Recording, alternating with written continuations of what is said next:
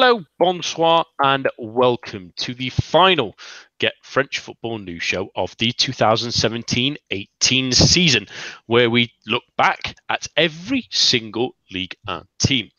I'm Nathan Staples, and joining me for the first half of this evening's proceedings are Rich Allen and Peter Rutzler. Before we dive into things, dear listeners, do remember that for all your latest French football news, head on over to our website at www.getfootballnewsfrance.com and follow us on Twitter at GFFN.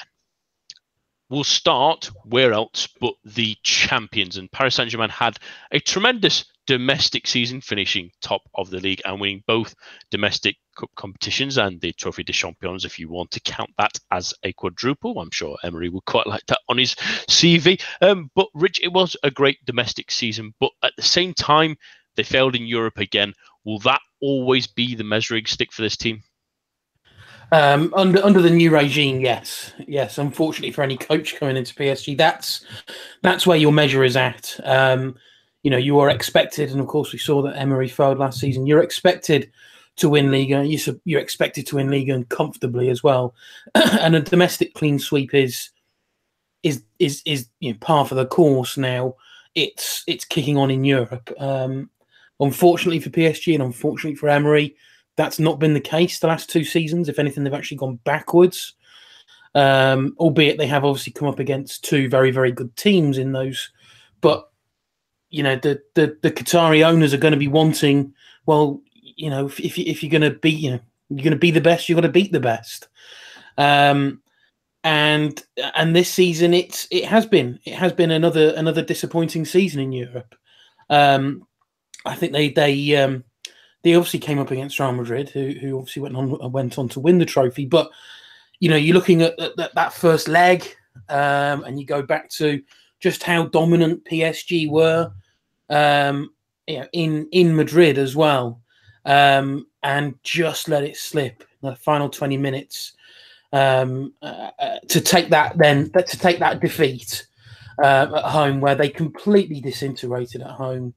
It was a pretty poor showing at home, considering it could have been done. It wasn't going to be taking, something too unpredictable for that to happen. But they just failed on that front. And really, ever since then, it's just been on a canter since they wrapped up Liga, and then basically the players just disappeared on their holidays. There was some sloppy performances towards the end of the season.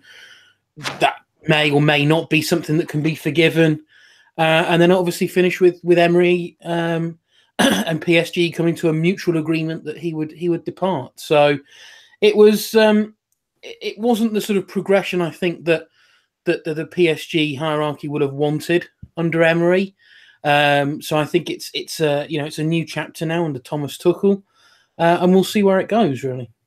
Yeah, absolutely. Because it was a really strong season, especially domestically. Look, they won the first 6 games in a row. It took a draw at Montpellier to really give them any kind of test at all. And then there was that real test against Marseille, the 2-2 draw.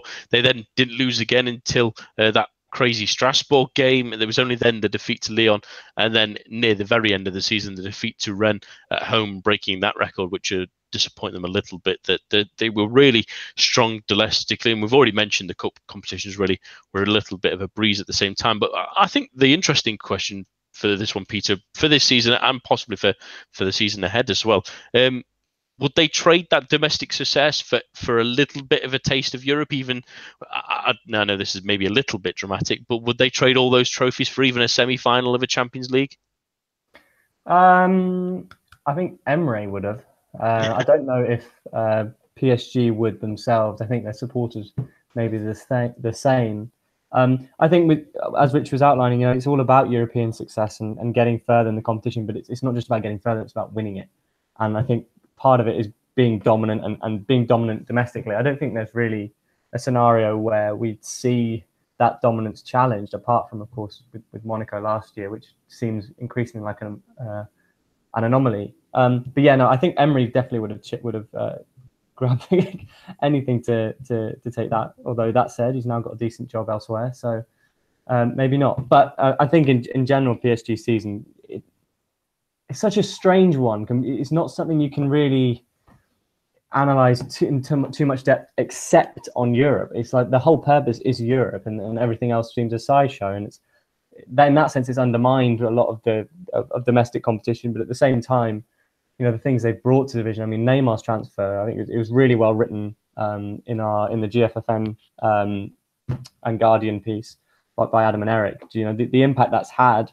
We're looking at further investment in other clubs, TV rights deals. So in terms of the domestic spectacle, you know, it's actually been a major boost. If in the short term, hopefully just the short term, we'll have to get used to this dominance from Paris. Yeah, that's the interesting thing heading into the summer. There's a new manager. There's rumours about Neymar possibly going to Real Madrid, and then looking at other things that are impacted by the FFP regulations as well. The Mbappe signing actually being officially signed off, and then how they still try and improve and shift some of the quote-unquote deadwood, although some of them would definitely say, you think of people like a Julian Draxler, who's still had a good solid season, Pastore as well, even Gonzalo Guedes, who they might offload to Valencia, who's had a terrific season as well. They might get some money back, but whether it be enough, whether they can mix it, is difficult to tell. But at least they can say that they did the de facto what Paris Saint-Germain have to do in Liga in this season, and it's win that title for sure. And the domestic trouble coming with it is nice enough for them to know that they didn't quite edge it off. On to another team now in Toulouse, who obviously will be joining us in Liga next season again, as they won their playoff against Ajaccio, winning the first leg 3-0 that was played behind closed doors at Montpellier because of the incidents in the previous leg, and then they won 1-0 at home last night to ensure their Liga status next season. But Rich, we've mentioned this a few times in the last couple of weeks. That status is still sort of a little bit under question for next season, at least in terms of where they may finish, not unlike other teams financially, but with players likely to go like Lafont and Diop, while they're at least staying in Liga means they may be able to command a higher fee, replacing them is the other question. And at the same time, the rest of that team really struggled this season to perform anything. There was a couple of flops. Delors didn't really play to the level many expected. Same with Corentin Jean. Gianelli Mbula had a couple of decent games, but wasn't really the show-stopping signing that he thought it'd been. Same with Maxime Gradel, was very stop-start.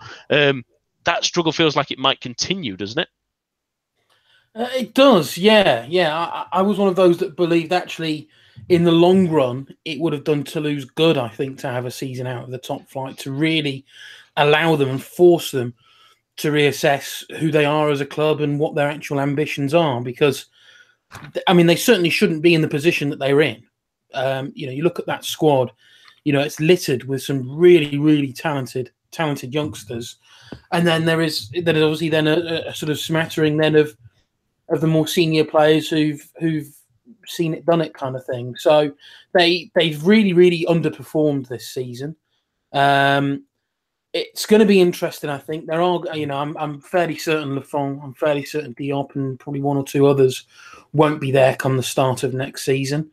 So they're going to need to, as you said, they're going to need to replace them. They're going to need to be very, very careful on how they replace them. They're probably going to get good money for those two players. So at least they should have something that they can reinvest into who they're going to be bringing in. They're going to need goals ultimately as well next season. Not one of their players hit double figures. Really, if it wasn't for the likes of Max-Alain Gradel and Yaya Sanogo, certainly towards the tail end of the season, I personally think they probably would have slipped into the automatic relegation spots. So it's been a disappointing season for Toulouse. It's been another season where they've not really been able to hold on to a coach who can deliver what is expected. But as I say, this is a team that really shouldn't have finished where they finished. You know, there's talent there. They just need to bring in the right coach, I think, to sort of coax it out of them on a more consistent, regular basis. Yeah, because we've mentioned earlier this season, Peter, that Pascal Dupraz was maybe the man to coax a performance out of them when they needed it, and gave them a solid base that season where he did sort of consolidate them in Liga. But then as soon as this season started, as soon as it started slipping away, very similar to when he was at Evian, that he couldn't really rally them again with his tactics and his motivational speaking, really, more than anything. And then DeBev has sort of maybe just stayed mute, maybe just got a little bit lucky more than anything. And then the playoff with Ajaccio having several men sent off and playing it away from home as well, both of the legs really silenced them pretty quickly and gave Le Viollet almost a free pass really to resume Ligue 1 status. And that's the important thing now, is the thing that we've seen this season with Toulouse and a couple of seasons ago as well, is that they need the right coach for them, and if they don't, then they're going to be in trouble again. Yeah, no, I agree. I think we're yet to really decide on DeBev. I think what he brought was a sense of stability. I think there was a real unease. I mean, there was the stuff with Julien being stripped of the captaincy and being handed to Diop, and there were just those sort of unsettled. That sense with Depraz that it can almost combust a little bit. And as Rich was saying, there are some really good players in that squad, and I think Adam White's talked about this quite a lot. The loss of Trejo and providing that creative spark to offer them something at the other end of the field is definitely something they've not yet replaced. Jimmy Dermaz was a player who's always looked like he could offer something, but we haven't seen the best of him this season. He was always in and out of the side. So there are certainly elements to the squad, especially the young players that you can really develop with, and maybe it's a lacking on identity, and maybe the sort of the Dupraz sort of firefighter overarching feeling about the club is kind of stagnated with them and won't push them on. And DeBev's done a good job, but I think you're right. I think you touched on it. They want to be looking for someone to push them ahead, and there are a number of managers available that could potentially put them on. I think Gourvenec's still available, isn't he? So that's the kind of manager maybe to put an identity on the side going forward if they are looking for a change, certainly. Maybe someone we might mention a little bit later, because he was spotted heading to a plane to somewhere else in France, Gourvenec, supposedly earlier today. So we might talk about him a little bit later. I'm going to change the order, so sorry to my guests for this a little bit, but there is some breaking news, at least anyway, involving a French side, and it is involving Monaco. There was reports earlier today that Fabinho was close to a move to Liverpool. Well, the club have just confirmed it. Fabinho is a Liverpool player, and they have a nice little video showing him, and it breaks another one of my hearts, having Bernardo Silva having done it last season to Manchester City, but never mind for me. And only 50 million euros, which it sounds silly, but that to me just seems so cheap for a player like him. Yeah, and let's talk about that, Rich, first. Obviously, Monaco's season we'll sort of discuss as well, because it was an expected dip with so many players going, and even at the end of the season, the owner admitted that players like Fabinho and Lemar maybe he'd sort of forced to stay in the end, really. So it's sort of let his hand go and allowed them to sort of leave this summer, starting with the Brazilian, really. And he at least leaves Ligue 1, because the big rumours a long while ago was Paris Saint-Germain, but early this week it looked like Atletico or even Manchester United would be involved. It is Liverpool now. Let's give the Liverpool fans a little bit of something. What can they expect from Fabinho? They can expect, to keep it simple, they can expect a very, very good midfielder. We saw the brilliant partnership he had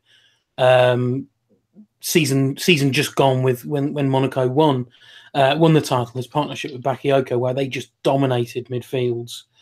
He's brilliant at covering that defensive line. He's excellent going forward, very comfortable on the ball, can play the sensible pass, can play the sort of glamour pass, pops up with the odd goal from open play, faultless penalty taker, can play at right back, although hasn't played there now for 2 and a bit seasons. I just think 50 million in this day and age is an absolute snip for a player, and I've just tweeted out, I think it's, as ever, and it's been proved here, get your business done before the major tournaments. I think it's a really, really good bit of business. Seems to happen so quickly. So really good bit of business from Liverpool. Monaco have obviously recouped a great chunk on another player that's gone through. He obviously missed out on a transfer last summer, so I thought there were elements in his play this season where it was clear that I thought he was a bit disappointed that he missed out on that, but it didn't dwell too long. I don't think he was quite at the same level as the previous season, but I think with all the comings and goings at Monaco, I think that can be slightly forgiven and slightly excused. But really, I think looking forward to seeing what he can do in that Liverpool midfield now. Yeah, absolutely. Because I love Fabinho. Really, I've not stated this before. He was GFFN's player of the year for 2017. He was the number one on our list before the list that was released this season. He's a tremendous player. Played, like you say, Rich played right back for a long while. Has transformed into an amazing central defensive midfielder, and it's a real surprise that he's never been involved with the Brazil squad. And some may argue that his powers were really restricted this season without really someone like Bakayoko next to him to give him a foil. But I think that midfield of Naby Keita and Fabinho next season should have Liverpool fans salivating, really. But what else should have? Well, Monaco fans will have to deal without him now, Peter. And their season at the same time, like we've mentioned, but was an expected dip. But at the same time, because of where they finished in the end in second, although they sort of crawled to it, and then some of the young players didn't quite come on as they may have expected, except from someone like Ronnie Lopez, who had a terrific season. Does this still count as a good season, especially if they can keep Jardim as well, as it seems like they may? Yeah, no, I think it does. I think obviously expectations were altered with how well they did last season, and a number of fantastic cogs coming together, and one of them was undoubtedly Fabinho. I think I agree. We haven't seen the best of him really this year. I think Thomas Lemar as well, players who haven't really reached those heights. But I think that's symptomatic of a side that's it's had its legs chopped off in places, and we saw elements of that. And I think when you consider how much stronger Lyon were this season, how much stronger Marseille became, certainly after a slow start, you have to say that, and of course keeping Jardim as well, it's certainly a successful season for Monaco.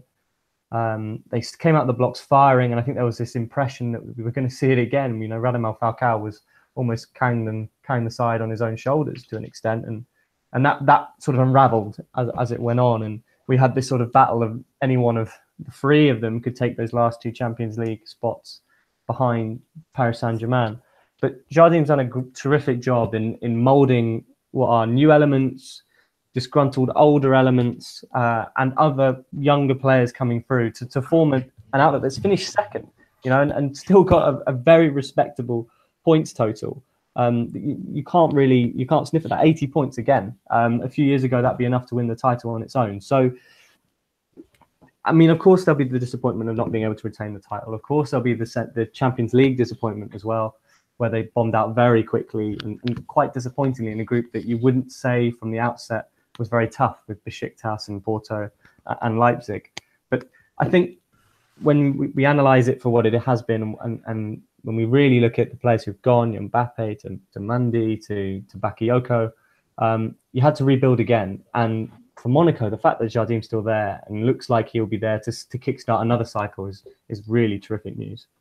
Yeah, make all the difference to that team, because you think with Fabinho already gone, Lamar's probably outside of the door now. You think that a few more maybe looking onwards as well. At the same time, similar to other seasons where they then went on a resurgence, maybe because of this slight dip, that the things like you think of players like Ronnie Lopez, who's had a tremendous season, but maybe that's gone under the radar because of the fact that they've not quite been as exciting. It's not been shown in Europe as much. And you think Yuri Tielemans has got another year, Keita Balde has. Maybe they can reinvest some of this money in 3 or 4 more youngsters. They're looking at a few. There was obviously, I think it's with Guri of Lyon and Jordi. Is it Mbula? Yeah, I thought it was Mbula. I just wanted to make sure. He's obviously scoring on the final weekend as well, which was a nice positive. We waited to see a little bit of him. So maybe next season again has the shoots of youth and hope for Monaco yet again. On to Richard's expertise, and that's Rennes, who in the end had a pretty great season, really. There was a few high points. There was a couple of low points where they maybe sort of cantered against sides below them, but at the same time, they've still finished exactly where they really wanted to be in 5th position. They're rich, just behind the Champions League places. Yes, a fair gap behind them, but at the same time, better than all the rest, relatively comfortably in the end. Great results near the end of the season as well against Paris Saint-Germain, and they seem to have found their formula and their feet this season when it's been relatively inconsistent in other ones. Overall, pretty good. On it now at season's end, I'd have taken 5th place. If you'd have told me at the start of the season Rennes will finish 5th, Thank you very much. I'd take that deal straight away. They got there the hard way. It was a pretty poor start to the season, the Christian Gourcuff. I think the team continued their recent troubles of really struggling to find an identity, trying to find a settled 11. There was too many chopping and changing players in different positions. One week, a player would be at right back, another they'd be left midfield, and we've had that problem now for sort of three or four years. He stems all the way back to when Montagnier was in charge, and he'd do similar. So something had to change. There was a change at coach. There was a change at president. Sabri Lamouchi, Olivier Leton came in, former PSG director of football. He came in at president level, and they've overseen this move and you can tell the Leton influence on this team, because he's obviously a businessman, but he's a businessman with a footballing mind. And the way that they recruited in January, the way that we are now seeing a settled 11, there is a trust in youth, and it's not just we'll play the youth because an older player or more experienced player is injured or suspended. There's a real trust in youth, and they do now have the real basis and bedrock of a very good team. They recruited a new goalkeeper in the summer. I think he's been one of the league's best in Thomas Kubek. I think he's really been an excellent acquisition. They've got a really young but very exciting centre-back partnership in Joris Gnagnon and Jeremy Jalan, who've both come through the academy, and both look real excellent prospects, both into the French under-21 team recently. They got Benjamin Bourigeaud from Lens. I think has been one of the signings of the season in the whole league. I think the impact he's made, the energy he's brought, the key goals he's provided as well have been excellent out on the right. We brought Wabi Kazri in on loan. He obviously was really struggling with Sunderland and not getting game time and nowhere near the player that we saw for Bordeaux. We brought him back. He's back at his best, and now seems he's going to get a permanent move to somewhere. If it's not us, then bigger. And then you add in, we've got Ismail Assar to really find his top form. Diafra Sakho, I think, has got to find his top form again. Adrien Onu, who's been really, he's faced some really harsh criticism from Rennes fans for some pretty lackluster performances, but he popped up at the end of the season with some really crucial goals. So I think I think looking back on it, it's been a bit of a roller coaster, but certainly since Lamouchi came on, it's been a steady incline and an improvement in performances. I think there's still issues to be ironed out. I think when you look over the course of the season, in typical Rennes fashion, we won away at Marseille, we won away at Lyon, we won away in Paris. We lost at home to Caen, we lost at home to Guingamp, we lost at home to Metz. I don't think there's many other teams in the league who could quite have that kind of balance of results. So work to be done, but a really good season. European football, obviously, as well to come. That should hopefully have an impact on the level and quality of signings that we can bring in. So I'm looking forward to this close season, looking forward to the kinds of players that we can bring in to really build on and hopefully see that the season just gone wasn't a one-off. Yeah, absolutely. And the one I want to focus on there, really, you mentioned a few excellent players, and it's great to see some young players doing well as well. But the one man that stuck out for me and stuck out for many this season, and I know some people might not have heard of him enough, really, and because he's been such a natural, and that's Benjamin Bourigeaud, the 24-year-old. He's scored 10 goals, which is more than anyone in that Rennes side. Very important goals as well, as you've mentioned, Rich, 7 assists as well. He's had really a breakout season, to say the least. He has. He's an absolute bundle of energy. He works really hard. He's another one that's played in a few positions, but he seems to be settled now out on the right.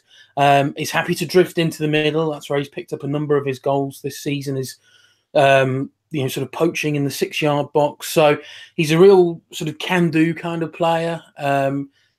As I say, it's the energy, I think, and the sort of attitude that he has, in that he doesn't stop running, really puts his all in. And yeah, I think really is one of the signings of the season. Yeah, it's really been tremendous, and credit to Rennes for giving them the chance at the top level, because it makes such a difference for these kind of players. On to Nice, who had a great season the season before, obviously finishing third, and the Champions League dream ended relatively quickly. But at the same time, Peter, things started to really unravel. They had a terrible start to the season, and they've sort of slowly picked themselves up, but it always felt like a sort of anticlimactic season with a lot of players looking at the exit door rather than staying. We know Mario Balotelli's looking like leaving, say with Alassane Player, Jean-Michel Seri's looking for the exit door, and Lucien Favre's already gone to Borussia Dortmund, with possibly Patrick Vieira coming in the other way, but we'll wait and see on that one. But it was a final season for most in the end, but at the same time, while they had exceeded expectations by finishing third last season, the fact that they finished outside of Europa League qualification even means that this season they've completely fallen well below expectations. Yeah, they have, and they can't get away from that. It's been quite a roller coaster of a season in the most extreme senses. You're right, they started so poorly, then they picked up a run of form, and then they hit another slump in form that seemed them drop away, and back up challenging for the Europa League spots, and then have now finished outside it. I mean, there's a number of clubs you could probably stick in that bracket, including Rennes and Bordeaux and Saint-Etienne as well. All of the contenders really have had that sort of up and down, but none more so than Nice. And I think we go back to the very start of the season in the Champions League qualifier, facing Ajax, and then just not making that final hurdle and actually getting into the competition proper. As much as that was a difficult task, the impact of that was it was quite profound in a sense. And I think that the Jean-Michel Seri stuff is definitely part of that. Obviously, he had his move to Barcelona was touted. He's mentioned it himself in his comments that he's made, and then that fell through. He went off the boil, and then their midfield trio that they were, that characterized their fantastic season last year, just wasn't as prolific, was not as effective, and they suffered because of it. Their defensive problems, the defensive vulnerabilities were exposed. None more so than Dante, who looks to be on the wrong side of the 30-year age bracket, as much as we've seen the likes of Helton at 40 performing wonders at Montpellier. He's been a bit exposed. They had problems they couldn't replace. Names escape the left back. And then, that combat, I think back specifically to that game against Lyon at the start of the season, where they were beaten 5-0 at home, and they weren't just beaten, they were run off the park. And I mean, of course, this was a Lyon side performance, but this was a Lyon side without Nabil Fekir, and all of the goals were just example after example of horrendous defending. You had Sorbonne out of position, Souquet was playing too far forward, there was no defensive cover from midfield, and that sort of characterised where their season's been. But then on the flip side, there were the upside, there was the upward curves. I mean, above all, Mario Balotelli. And what a fantastic renaissance he's had on the South Coast. And we saw that this season, again, scoring a hat load of goals. Some might say that the way they build around him going forward has been to the detriment of, say, Alassane Player. Of course, when Balotelli was out the side, players come in and he's also exceeded. But, Balotelli's been superb for them, especially in the way he's learnt to control his temperament. He's taken on that role as a big player for them and has, in a sense, pulled them up the table. But at the end of the day, they finished 8th. And, when looking back, building on a side that they didn't really lose too many players compared to last year and their 3rd place finish, there'll be a real sense of disappointment that they're not back in Europe. And for them, it's back to square one. You imagine that Balotelli's going to go. I imagine that some other names will leave as well. And obviously, Favre's gone to Dortmund now. So Vieira's going to start a new project, if it is Vieira. He's got some good assets to work with. Probably won't be Sarri. Looks like he's off as well. But, there's Cyprian coming back. We yet to see the best from him again after injury. So, and at least Milou as well. Another good player's come in and done well. I think, it's another rebuilding job, I think, for Nice. It's a new chapter, a new page from a season that they'll think was quite disappointing. It's that attack, isn't it? I think that's going to have to be looked at, because I think Balotelli and Player have both pretty much said that they're off, and between them they got 34 of Nice's 53 goals this season. So, I mean, if that stat alone doesn't show the importance of not just one replacement, two replacements, and also that they are of a good quality, then I don't know what would. And it's really going to be an interesting one for them next season. It's almost like a mini rebuild for them, really. They're going to have to fix the spine of the squad. They're going to have to bring in a brand new manager and possibly a new style of play because of how Lucien Favre likes to play. It's going to be an interesting season to see what they end up doing next season. On to our next team, and with this, we intro in our very own Jeremy Smith. So I wonder which team we'll be previewing in a moment. Good evening to you, Jez. Hi, how you doing? Very well, thank you. And obviously, we're going to be talking about Metz, who unfortunately will be leaving us next season. So I don't know why we might call you on again, Jeremy, but hopefully we'll still get a chance on you. But I've noted this on the script, really, that it's a bit of a strange one for Metz this season because they started so poorly that we really expected anything of them. And they sort of kept on teasing us with the Great Escape, only to never really quite doing off. So it was a somewhat overwhelmingly underwhelming season in the end. Yeah, that's probably fair. It's probably quite complimentary of their season, to be honest. It started off horrifically. I mean, I think their first match, they took the lead early on against Guingamp and looked extremely comfortable, and then imploded, and that kind of set the template for a lot of their season. Apart from the scoring a goal bit, because I mean, they barely scored again for the next 2 or 3 months. They looked dead and buried, really, by sort of arguably end of November time. And then they really had a sort of a bit of a renaissance around December and particularly January.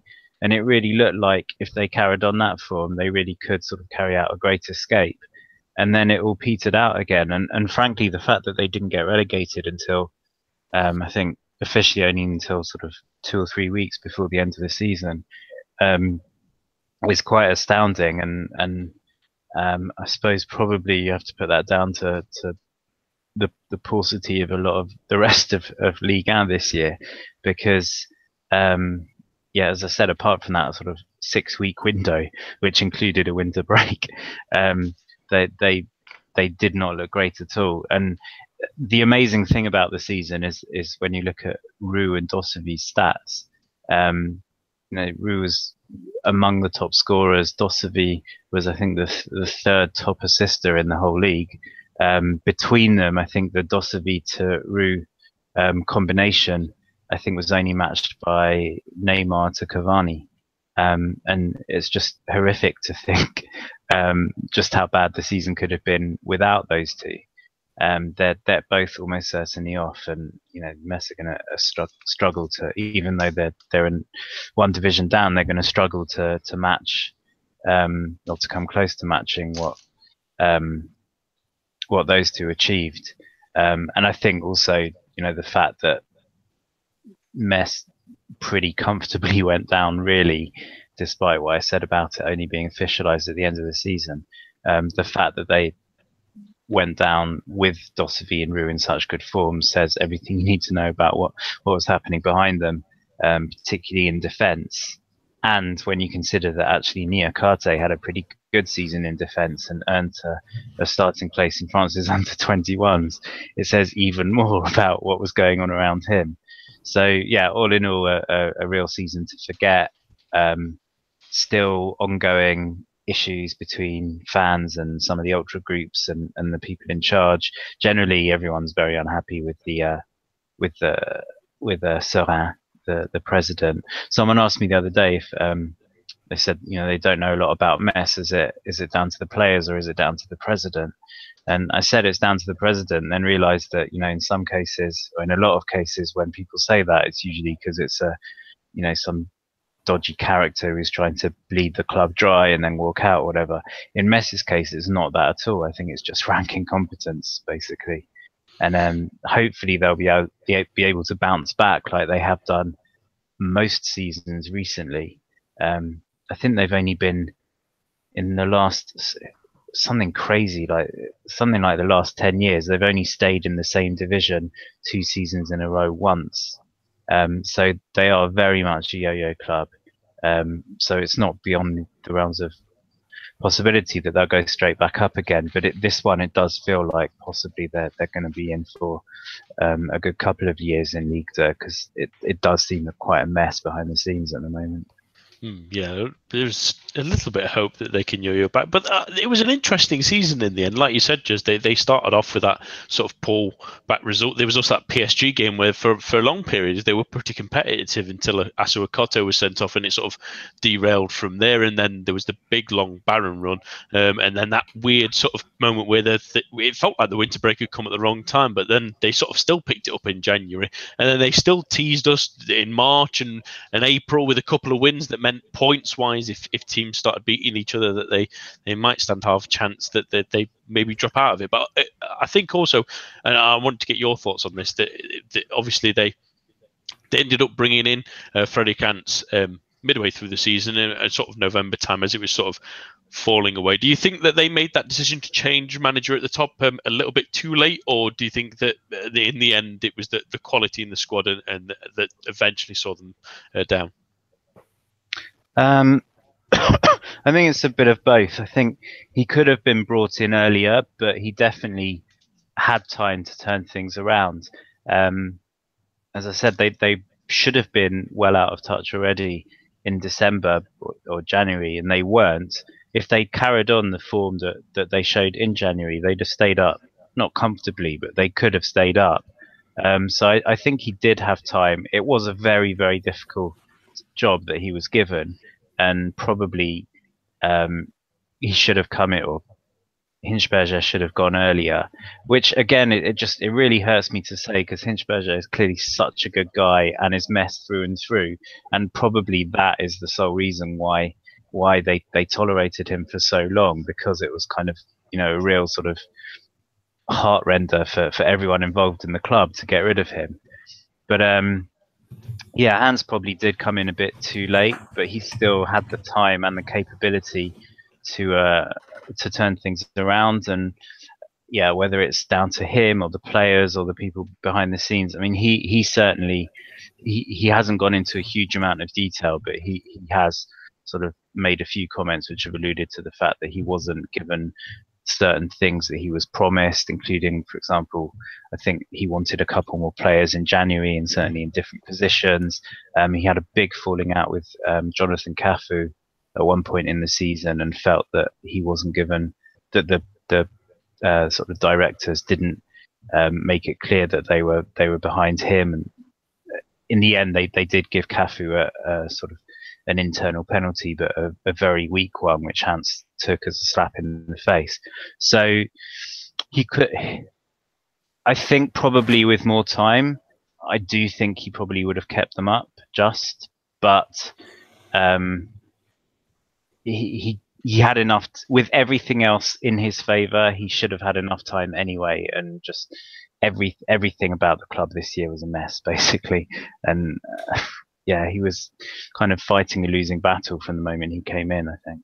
Yeah, and hindsight's always 20/20, isn't it? Sometimes thinking that a little bit extra time might have done them some good, but you never know with these things when teams go down to lead. Sometimes a season there maybe just refreshes things a little bit. On to an interesting mid-table side now in Guingamp, who, Rich, it was a pretty interesting season for them. Really, they sort of maybe dipped a little bit too close to relegation at points. They never really looked like they were going to challenge for Europe at any point, although they had some great performances.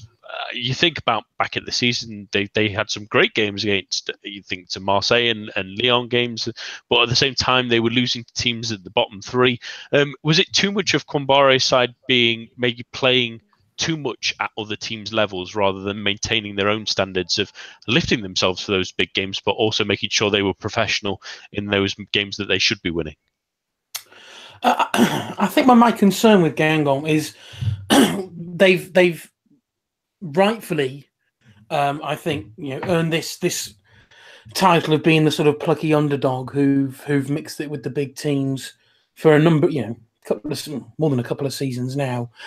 And I think going into this, into each season, they maintain that.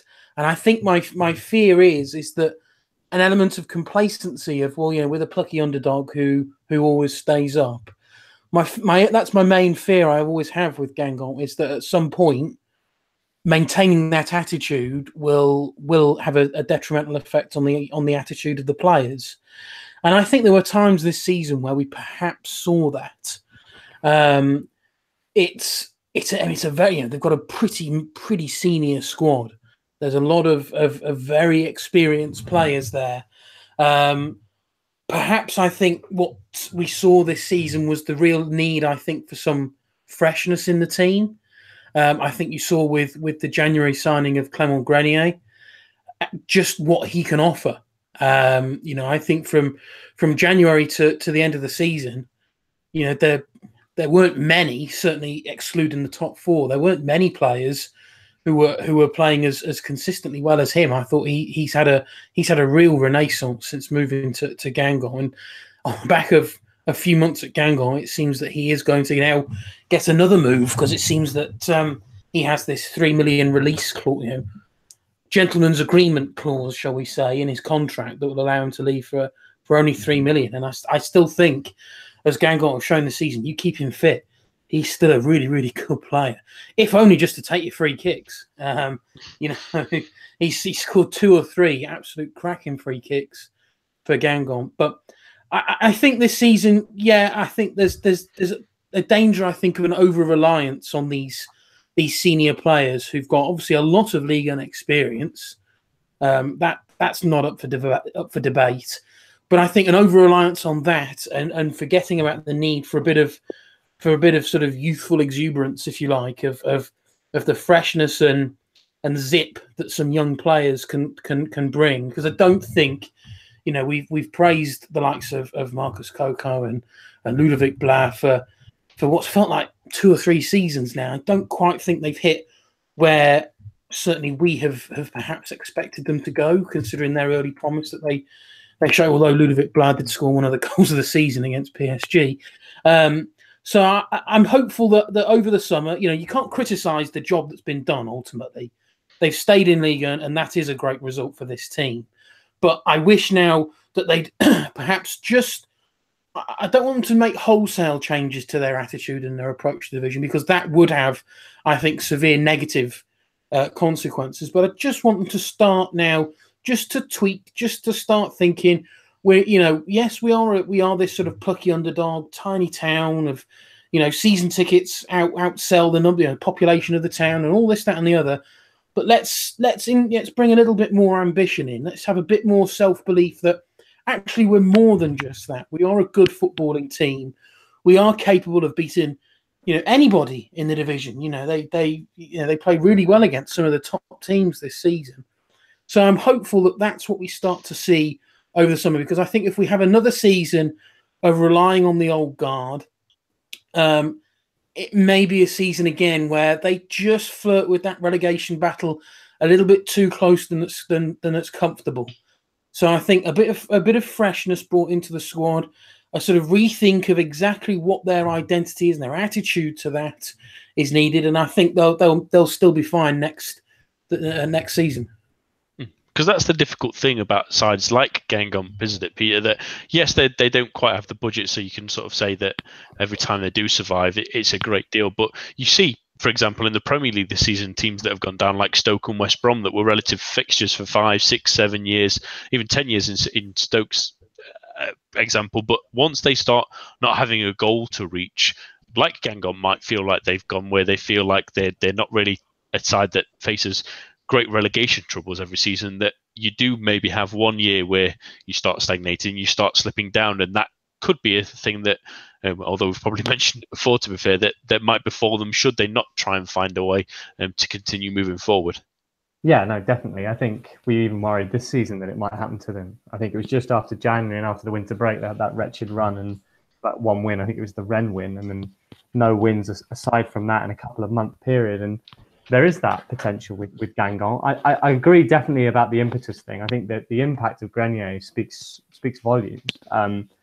There is definitely a sense that there needs to be a change, especially in midfield. Diallo's had a great season, but he's getting on a bit now.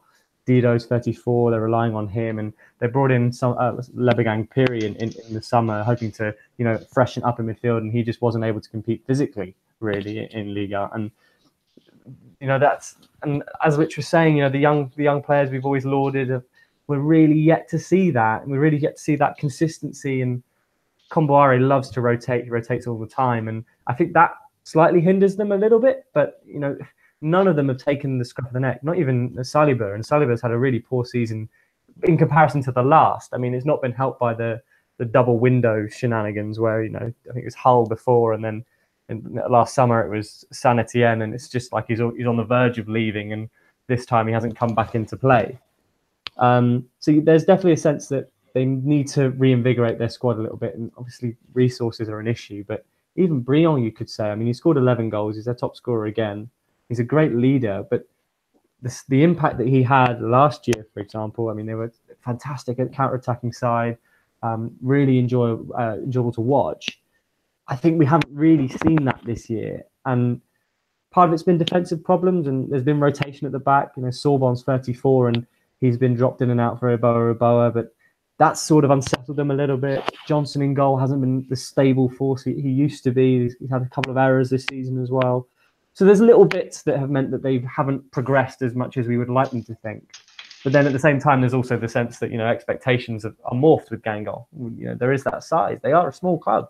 And I think, if they can reinvigorate in the same way that Grenier brought into their attacking play at the very least, then they'll be able to push on again, hopefully. But that risk is always there. But I think with Komboire at the helm, they've got a good manager who's a good leader within the dressing room. That will keep them in check. They just need to maybe morph a little bit, adapt really more, maybe to survive to go on another season. On to the surprise package, I think we can definitely say, for this season, and that's Amiens. Just they performed miracles, many would say, and I don't think you could have thought that last season when they had that moment in the final day of the Ligue 2 season where the very last second they scored that goal that saw them into Liga. That felt like that might be the high point of this season, because many thought that they would be the whipping boys. It would be a very difficult time for them, but other than anything, they've completely supplemented that expectation. They've been tremendous. They've had some really big results. The draw against PSG will live long in the memory of some of their fans, certainly. They finished a solid 13th above teams like Angers and Caen and Lille and Toulouse. It's been a fairy tale for them, hasn't it? I think they've been fantastic. I mean, certainly one of the most underrated teams in the division, and I think we've all discussed before how Pellissier was very unlucky not to be nominated as one of the coaches of the season. As you said, sort of 96th, 97th minute of the last match of the season, absolutely amazing scenes, and went very, very viral on Twitter, and you sort of thought, well, that's as good as it's going to get for them, and they're going to go straight back down again. Again, just sort of referring a bit to Metz earlier on, they went up 2 seasons in a row from the National and kept more or less the same team, and it was too much for them. It was a young team, but the jump from National to Ligue 2 was one thing, but from Ligue 2 to Ligue 1 was too much. So I don't think there were many people at all who were expecting Amiens to have a chance to stay up. But not only have they stayed up relatively comfortably, and not only has it been comfortable, but for the most part, it's been playing decent football as well. And you just look through the whole team, that there's just a really good spine there of Gertner in goal. You've got players like Dibassi in defence. You've got Monconduit, I think, has been a really good. I was going to say workhorse, but that's a bit unfair. But the kind of player that any team needs. Someone who's going to work really hard and get stuck in midfield. You've got Kakuta, who was one of those artists formerly known as the next Zidane, who never really went anywhere with his career, but has really had a fantastic season as the main playmaker and I guess the talisman of the team. You've got Konate scoring the goals, and also you kind of have to remember that they lost Ndombele earlier in the season, who we've seen what a great player he's been already for Lyon this year. he I think probably first came to a lot of people's attention when he had a man of the match performance for Amiens against PSG before he even moved to Lyon.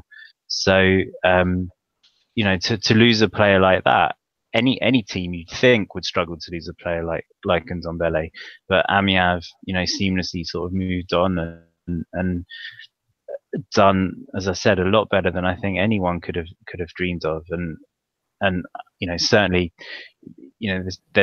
there was an incident off the pitch with the problems with the stadium against Lille, and the president not acting as well as he might have done, but certainly on the pitch, I think they've only gained friends this season. Yeah, absolutely. Hats off to them, and we'll be delighted to see them next season. I think the other thing that will go perhaps unnoticed is just that it's that defence. Fourth best defence in the division. Only PSG, Montpellier, and Nantes conceded fewer goals, which for a newly promoted team containing, as Jez said, many players who were in the third tier, 3 seasons ago, I think is absolutely incredible. So looking forward to seeing what happens next year. Yeah, absolutely.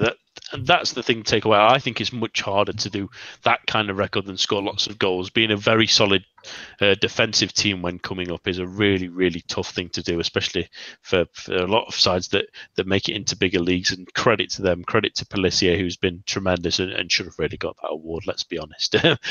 On to one of my favourite teams this season, even though they were sort of a mid-table side, but they really cut the mustard for me and many people. Was Dijon, but they had a terrific home record this season. Rich, no one really wanted to face them at home, and at the same time as well, a couple of players that you might want to watch out for the World Cup. Thinking of players like Kwon and Naim Sliti, who had both tremendous seasons for a side that played attacking football and entertaining football on a weekly basis, and sometimes that's something we maybe take for granted in some leagues, but in Ligue 1 especially, an attacking team is maybe a little bit of a rarity.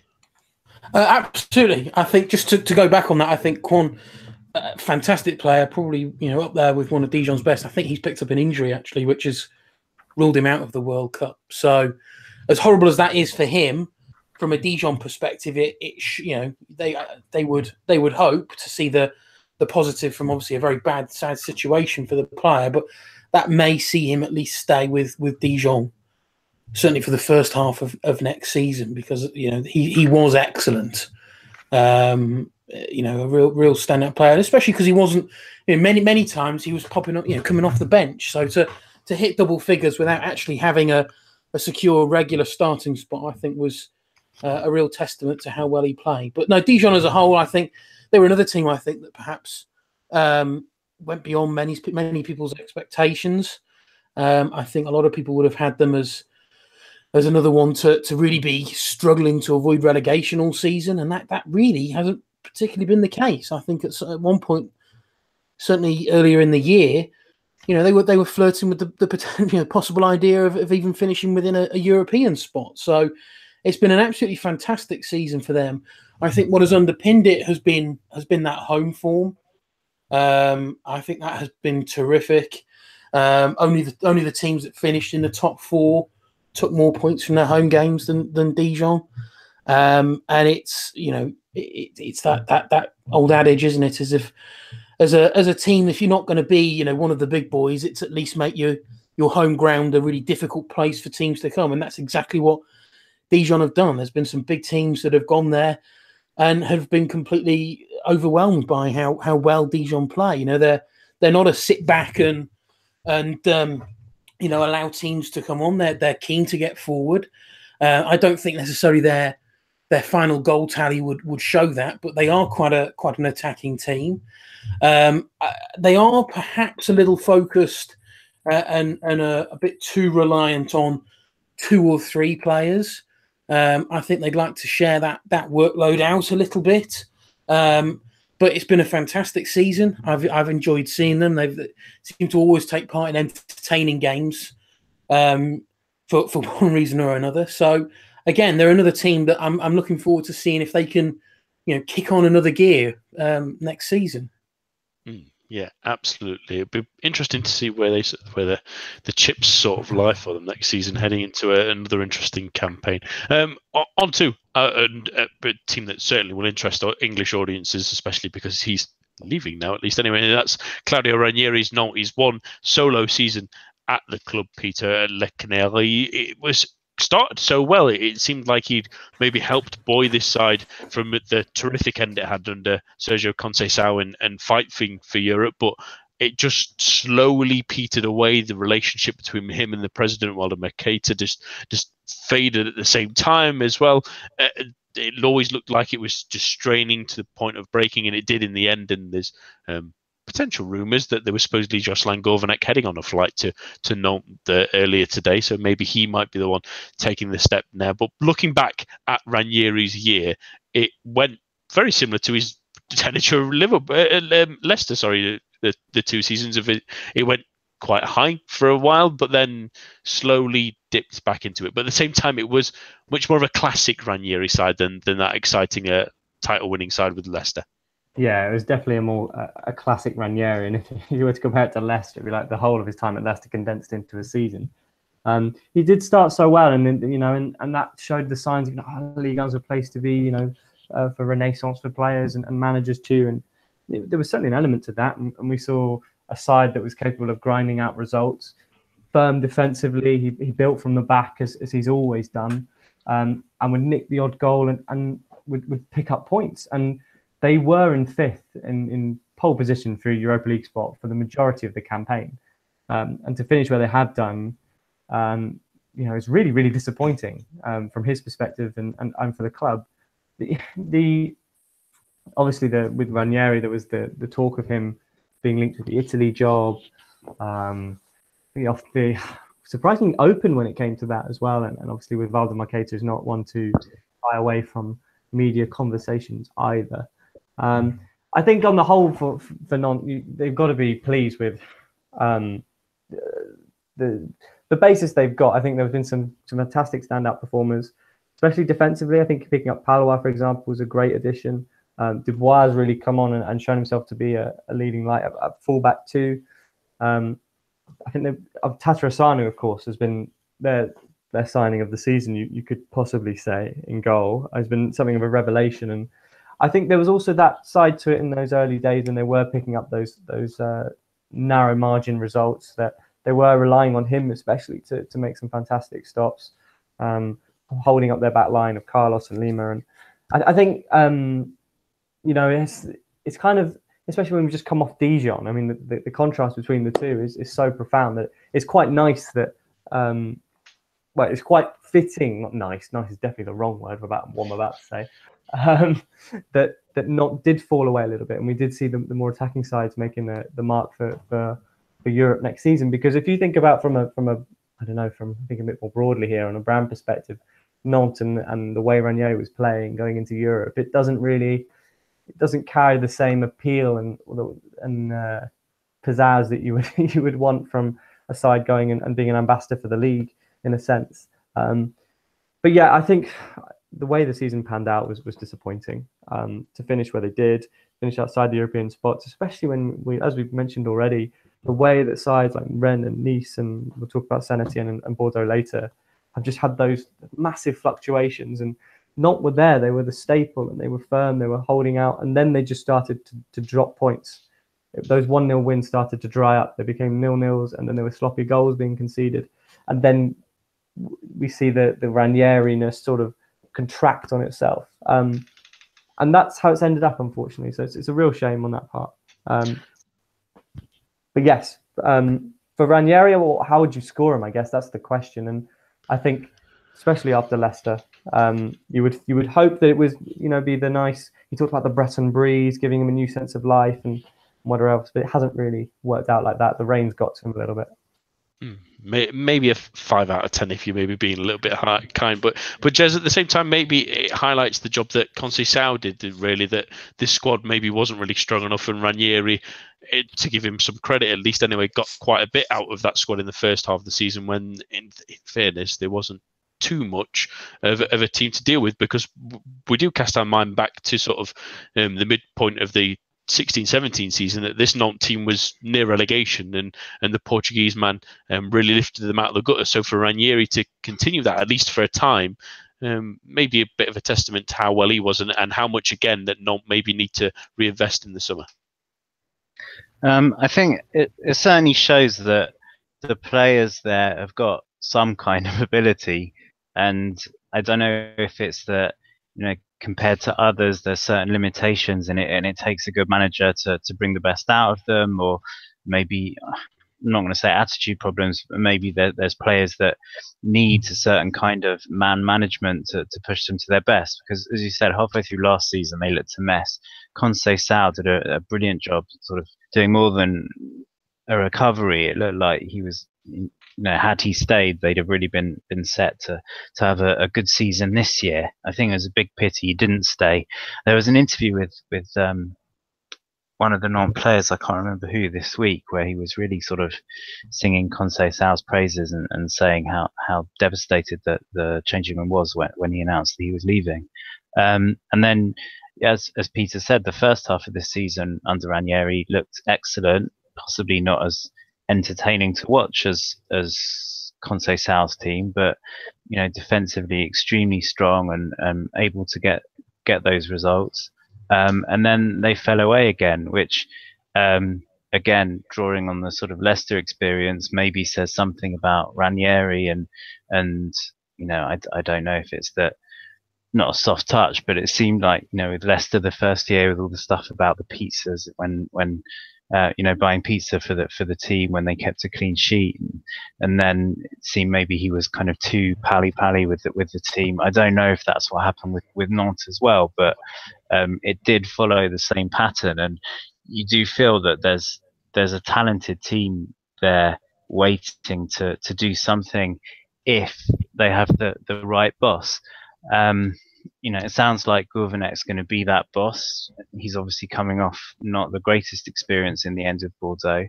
I really hope that he manages to do something with Nantes, because I'm a big fan of his. But I do worry that it felt like he lost the changing room at Bordeaux, and I wonder if they need someone who sort of has, let's say, more of an iron fist than Gourvenec seems to have, just to sort of keep them on the right sort of wavelength or the right path.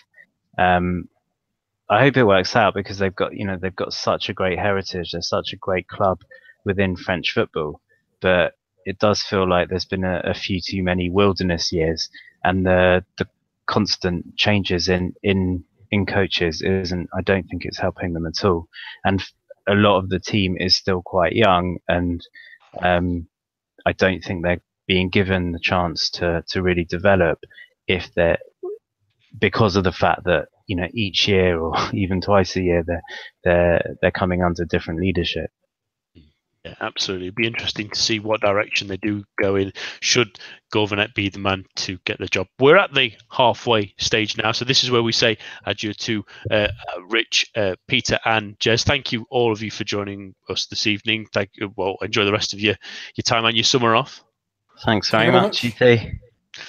And at this point, with our half-time oranges in our mouths, we're going to introduce two substitutes in, and what better ones to bring on? It's almost like bringing on Gareth Bale at the Champions League final as well. It's bringing on, yeah, he's giggling right there. We've got our very own Adam White and the returning Eric Devin as well for this second half, and some terrific teams. And we're going to start with your side, Eric, in Lyon, who have had a sort of ebbed and flowed season, really. They started terrifically. They had that big dip sort of January, February time where we were questioning whether they would really challenge for Champions League or if they were drifting away, and they slowly built back into it after they fell out of the Europa League and have ended up with an automatic Champions League space, which was the goal really at the start of the season. Does that mean this season was a success? I think it was a season of hints at success. I think that there were a lot of questions, obviously, last summer, given the amount of flux that Lyon's squad had. The departures of Gonalon, Lacazette, Tolisso, and Valbuena had left Lyon shorn of almost all their attacking talent. Even Fekir, he was staying, yes, but his attitude, his fitness was a big question mark. There were a lot of questions and surprise even when Genesio made him captain. And the players they brought in, certainly going back to Depay, but Adrien Traore, Mariano, Ferland Mendy, Tanguy Ndombele, these players had been looked at as being bright prospects, but were they yet of the caliber, were they already at that level, that is to say, to bring Lyon back in the Champions League? So I think that the fact that they did achieve that is certainly success, but I also have to wonder how much better this team could have done in the Europa League. How much could this team have maybe given PSG a little bit more to think about in terms of the title? And I know they finished quite a way back and behind Monaco as well, but I think a lot of this was down to depth and planning. That last dip you mentioned there in January and February, I do think that being so reliant on such a cadre of young players, that is to say, Aouar, Ndombele, Toussaint, midfield in particular, but also players a little bit older, looking at Jeremy Morel in particular, it's difficult to balance that sort of squad without the necessary depth. And I think that Lyon could have had a better season, both domestically and in Europe, had they plumped to add a few more players. Looking particularly at another center back, I think we've seen Mukhtar Diakabi. I hope it pans out for him, but I get a feeling that this player is just really not ready for prime time. He was terrible again in the under-21s in their friendly against Switzerland the other day, and we saw that match near the end of the season where he was culpable for really all 3 goals, if you want to look at it that way. And I just feel like investment in another defensive midfielder to give Toussaint cover, to allow him to be rested when there's a chance for that, and to have a third quality center back would have allowed Lyon to have a much better season. Would they have won the Europa League? I'm not saying that, no, but I'm saying losing in the manner that they did to Cesca was really disappointing. And I think really, even with that late surge and the surge in form in terms of Traore and Depay towards the end, is great to see and gives me a lot of hope for next season. But this team has clear areas in which they need to invest. So should we be happy? Yes, but should we be cautious? Yes, as well, especially with Fekir potentially on the way out. And that's really been the story this season, hasn't it, Eric? The 2 players really in each half, really. Fekir, especially in the first half of the season, probably the best player in Ligue 1, and then again a little bit of a knock sort of soured railed him, and then it was maybe difficult for him to fully get back into the flow of things quite at the level that he was. But then the person who stepped up, especially in the last couple of months in the season, was Memphis Depay, who at the same time we've mentioned at times that he could get distracted. He tried a little bit too much, but this season Genesio maybe did the right thing of pulling him out the side when he needed to, saying that he wasn't ready for these big games because he wasn't good enough defensively. He'd come on and score the winning goal in a couple of them, but didn't quite have the impact that he wanted. But at the same time, in the last 2 months especially, that for the Dutchman, who was the one I want to focus on really, he's been tremendous, and possibly should Fekir go, he should be their main focal point. Yeah, absolutely. And I think the other thing to take away from this, too, is that he's playing a role that I think suits him a little bit more. He's given a little bit more freedom. Now, the reason he initially struggled, Lyon started the season playing a 4-2-3-1 with Fekir as the 10 and Depay playing out wide. Now, can he have success there? Yes, but it's limited because, again, tactically playing a 2-man midfield and with Fekir ahead of those 2, it does require Depay to track back and to work a little bit harder to get the best out of the likes of Lyon's left backs, Mendy and Marçal. And I think that he did struggle with that. There's no doubting his attacking talent. Even his raw numbers from last season, that is 2016-17, after joining Lyon, were still fairly impressive, despite being a half season. But I think that playing him as he's been used in the recent past by Lyon, that is partner with Traore at the head of a 4-3-1-2, has gotten the best out of him because it allows him freedom from defensive responsibility and a freedom to pick and choose his spots on the pitch as befits his style of play.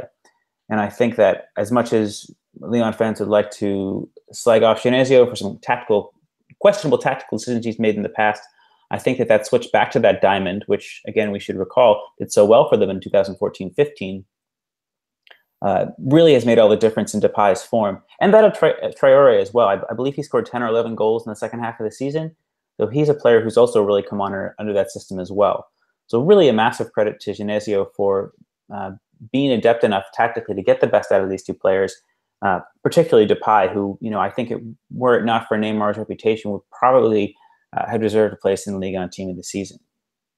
Yeah, and you think now with those players maybe coming to the fore late that it does soften the blow of Fekir possibly leaving, with Mariano Diaz getting plenty of goals and maybe adding another player to that mix, maybe just gives them a little bit extra for next season, and a team that will be certainly looking towards next season and hoping they're still in a Ligue 1 side, really, even at this point.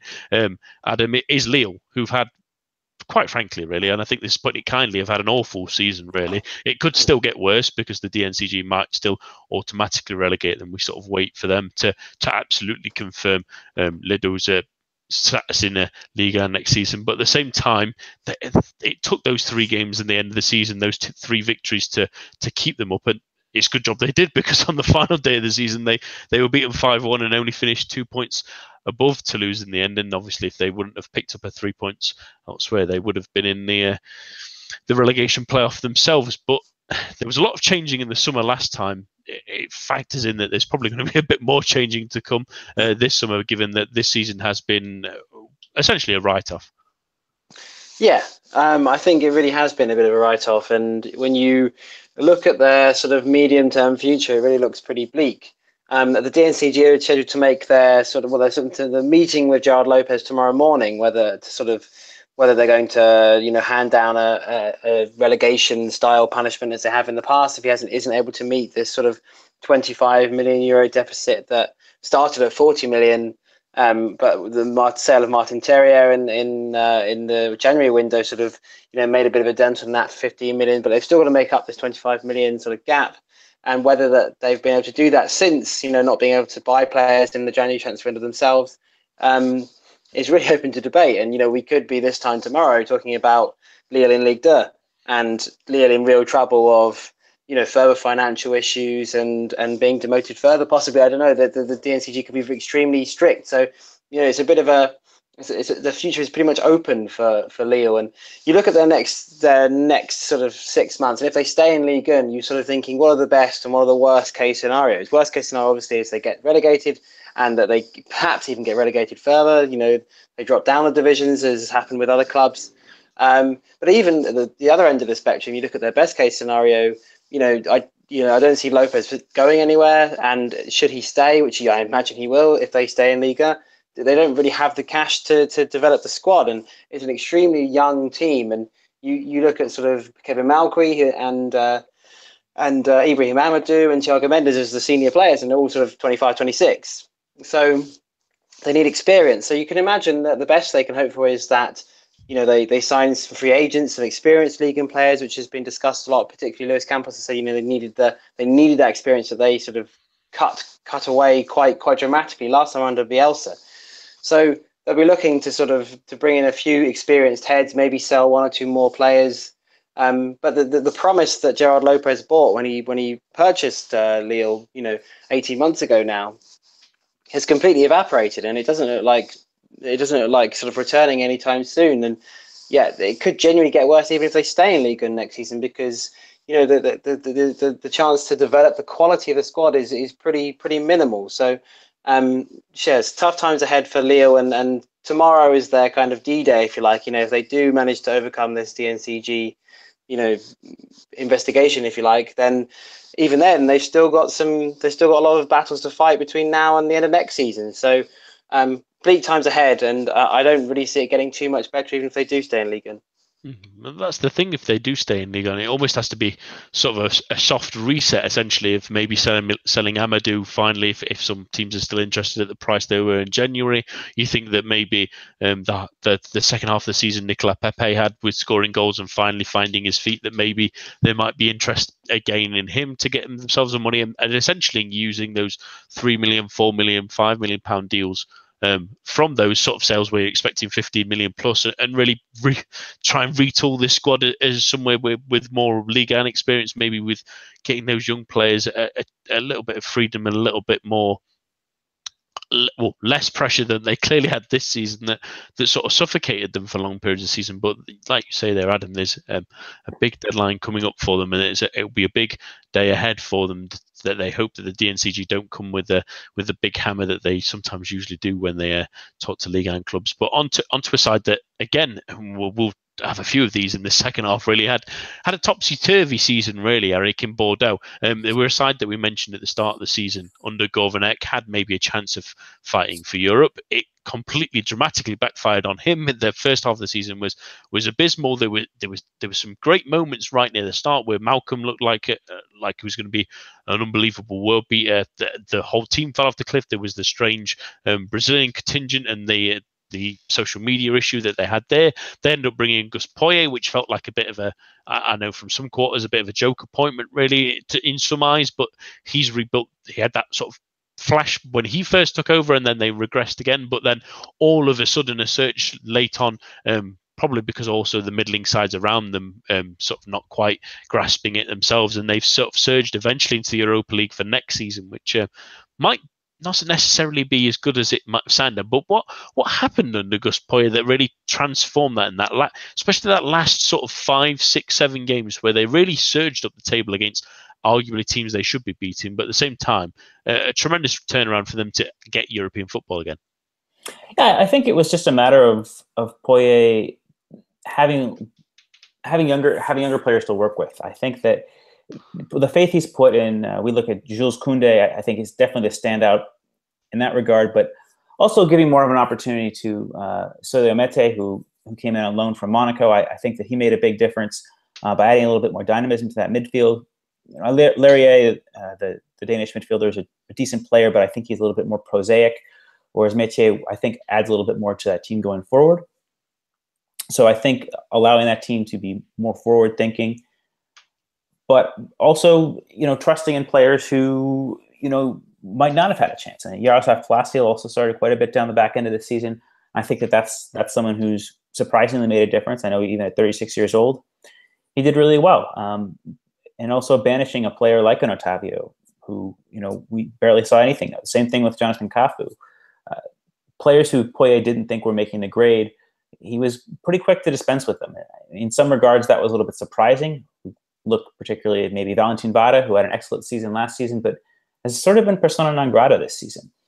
So I think Poyet, simply his fiery nature, which will be well known to people in the UK, but I think also his ability to make tough calls about players who aren't willing to submit to his methods and fall in line, for lack of a better phrase. I think that he instilled in Bordeaux a sort of grittiness and a drive that maybe had been a little bit lacking, I think, particularly under Gourvenec, as we saw them be a bit more of a flair side. But I think that Bordeaux, at their best in the run-in, were definitely a little bit more imposing, a little bit more physical. Thinking also about having Pablo come back in, a player that most thought would never feature for the club again after leaving on loan, and the issues of attitude that surrounded him. So, yeah, really making the best of the circumstances. I mean, I don't want to. The other thing I should say here is that I don't want to hang too much on Bordeaux making the Europa League. That could have been Nice. That could have been Saint-Etienne. It was really, they were really the best of a mediocre bunch of the sides that were contending for that. But that said, well done considering where they were when Poyet came in to further develop some of these young players and also have this team have a personality, which I think that they didn't for large stretches of the beginning of the season. Even doing so well in that first half dozen matches or whatever it was before the loss to PSG, I still don't think that Bordeaux necessarily had an identity. And I think that that's something we did see this team come into. The Europa League, I do want to say, yeah, blessing in disguise. Also, if Malcolm leaves, that does allow them to get perhaps a jump on their season and to get into decent form by the time the Liga rolls around. If they get a decent draw, they should be able to progress to the group stages without too much of an issue. But I mean, there are some, Rangers, for example, are an unseeded potential opponent in that second qualifying round they could be placing. So it might be a little bit harder, easier said than done for Bordeaux, rather, in the Europa League. But I think there's a lot to look forward to from this team going forward, particularly if that money that is made from that potential sale of Malcolm is wisely reinvested in similarly young attackers. Yeah, and that's the interesting thing going forward. I mean, we mentioned them qualifying for Europa League last season, and they sort of managed to throw it away quite early, and hopefully that they don't befall the same fate of sort of being maybe a little bit too arrogant in those qualifying stages. And at the same time, I do wonder whether it feels like Malcolm would go, but at the same time, it feels like for what money and what club will come in for him at the moment. It does seem like maybe because he sort of quietened down after such a fast start that it might be a little bit of an interesting one to keep an eye on. On to the other team that really was Jekyll and Hyde this season, maybe is the best way to put it, Adam, and that's Saint-Etienne. Levy were especially after the 5-0 thrashing against Lyon, where Oscar Garcia decided to leave. They were sort of in free fall for a long while before the winter break, and Jean-Louis Gasset eventually sort of got them slowly going with a couple of shrewd January moves and players starting to finally find their feet and find a rhythm. They played some really great football really at the end of the season through Hamouma and Kabele. They had a few really good results and started scoring goals, which feels like a world away for a Levy side. But at the same time, they almost made Europe. They just missed out in the end really, and it was a tough ask for them at the same time. But I think my question really is we mentioned at the end of last season that obviously Christophe Galtier was leaving. It was a chance for them to try something new. But at the same time, the fact that he did have a sustained success at a certain level with a certain style for so long, did that end up hurting them a little bit more this season? And then next season might be the time where they maybe push back to where we might have hoped they would be this season?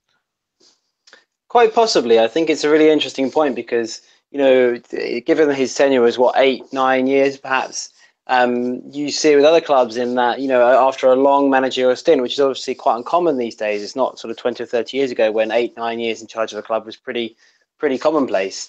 After a manager after a long stint leaves, you get a little bit of a hangover, a bit of a downturn, and clubs can struggle in the wake of that sort of the ending of an era, if you like. And for Saint-Etienne and Galtier, it certainly was an ending of an era. You know, Galtier took them from relegation threatened to European regulars over the course of those sort of 8 seasons, and which he did a fantastic job.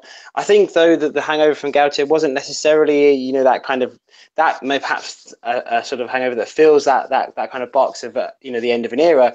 It was always from the way he set up the team and the club. Galtier is sort of infamously, or, you know, whichever way you look at it, famously perhaps, is a very sort of conservative and astute coach, and he doesn't necessarily, or in fact very rarely, especially in the last 4 or 5 years of his stay at Saint-Etienne, produce attacking football or look to play particularly expansively. He gets the best out of what became over those seasons, you know, starting with players like Aubameyang, Matuidi, Payet was there for a bit. You know, they had some very good players to start with, but by the end, it was a very mediocre squad and a very uninspiring squad and a squad that lacked creativity. But he was still finishing, you know, top 6, top 8 quite comfortably and challenging for the Champions League in sort of 2 or 3 years ago. And, you know, when Oscar Garcia came in, he had an okay start and it sort of trailed off. And that Lyon defeat obviously was a huge confidence, you know, blow. And, you know, the club looked completely sort of desolated after that. But they kind of struggled to recover from the fact that the squad that he'd sort of assembled was actually really quite run-of-the-mill and on paper wasn't really a top half Ligue 1 side. So especially with players like Hamouma and like Perrin getting older, you know, it was one that wasn't just sort of average, it was sort of on the wane as well. So for Saint-Etienne to recover from that was always going to be difficult. And obviously the circumstances surrounding Oscar Garcia made it even more difficult because over the winter in particular, they just looked completely destroyed. That 5-0 defeat to Lyon, the circumstances in which it occurred and the fact that Garcia left and, you know, brought Julian Sabler in and he didn't really have much impact. You could see that he was a little bit out of his depth and, of course, didn't have the right sort of qualifications, and Gasset was sort of waiting in the wings and sort of helping along before actually taking over. There was a defeat to Bordeaux, I seem to remember. They were in the middle of the season. They lost 3-0, and Mendy scored a couple of really good goals, which is a pretty rare occurrence in itself. They just looked like a defeated team, and it was a bit like Lille did for some parts of the season. And I was struggling to see how they were going to get out of this slump. And I think for their season as a whole, huge credit has to go to Jean-Louis Gasset. You know, it wasn't going to be an overnight fix for them. You know, it was something that he slowly gave the team confidence. He slowly worked his ideas into the way they played. And as you said, by the end of the season, they were playing some good football. and they were scoring goals, which is, very un-Gautier-like. So it was always going to take a long time to get over that Gautier reign in a number of respects, but they manage it, and I think Gasset deserves huge credit. Just looking at just one final point on that, just looking at the end of the season, from the 27th of January, when they beat Caen 2-1, then they lost twice until the end of the season. And those were in 2 of the last 3 games. They went sort of 13, 14 games undefeated in Ligue 1, which is really quite impressive considering where they were to start with. So huge credit to Gasset. And, they might finally move on from Gautier 100% next season. And that's the interesting thing as well, with potential new owners on the horizon, rumours of that, American investors possibly looking at the club, and the fact that they might not have Gasset as their manager, they may plump for someone else as well. Does leave a little bit of intrigue for next season for Saint-Etienne, and seeing where they might head next, whether it will be another charge for European places. On to Strasbourg, who in the end did what they needed to do in terms of staying in Ligue 1, really, Eric, because that was their main goal, and then hopefully for the following season to sort of consolidate that and start to build the way with a new stadium and everything like that, and work that way and become a more stable Ligue 1 club. But the thing that impressed me this season, other than the stalwart really of Dimitri Liénard popping up at the big moments, was the fact on the big night, Strasbourg were the team to do the big performance. You think back to the game at home to Marseille, especially at home at least anyway, the win against Paris Saint-Germain as well, which was a real shocker, and the one that did finally see them safe against Lyon. Now, they went on a terrible run really in the second half of the season, but at the same time, when it mattered, they came big. Right. I also don't think that we should undersell that injuries took their role in this to some extent. Kenny Lala, who has been, I think, one of their better players this season, missed some time. So did Aoulou, so did Liénard, and I don't think we undersell that. Benjamin Cornier, Martin Terrier. I think that you'll find, if you look back in terms of fitness and suspension, when players were missing for Strasbourg, I think that was really an issue there. Nuno da Costa missed a handful of matches as well, if I recall correctly. But yeah, I think really a creditable first season back in the division. Thierry Laret deserves an immense amount of credit for not only having this team playing well, but also playing forward-thinking football. And I think that, even if we look at the departures they're likely to suffer this season, they sold Isan Sako in the winter window. Terrier, of course, is going to be with Lyon next season. Aoulou has been linked with the move away as well. I still think there's a lot to be said for his aesthetics, for his gumption in terms of sticking to his choices and keeping this team playing positively when that might necessarily be the obvious option for Strasbourg. And it was eventually, as you rightly say, a very tight race to stay afloat.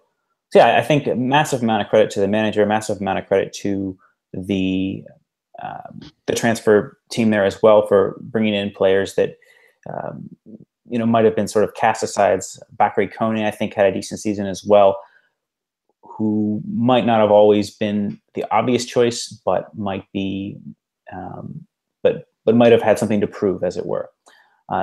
They've been linked recently, I think, on the GFN Twitter feed today, with Yohan Pele to replace the combination of Camara and Okija in goal.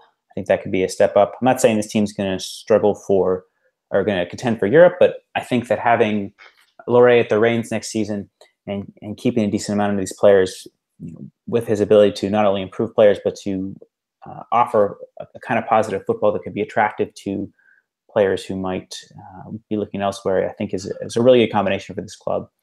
And of course, they have great fan support every time watching a match being broadcast. There, I was always taken with that as well. So yeah, very, very solid season for Strasbourg. There's nothing to really complain about. Perhaps they did have it end up being a little bit closer than they would like, but I think there's a lot to be said for the way that this team collectively and individually came on as the season progressed. So well done.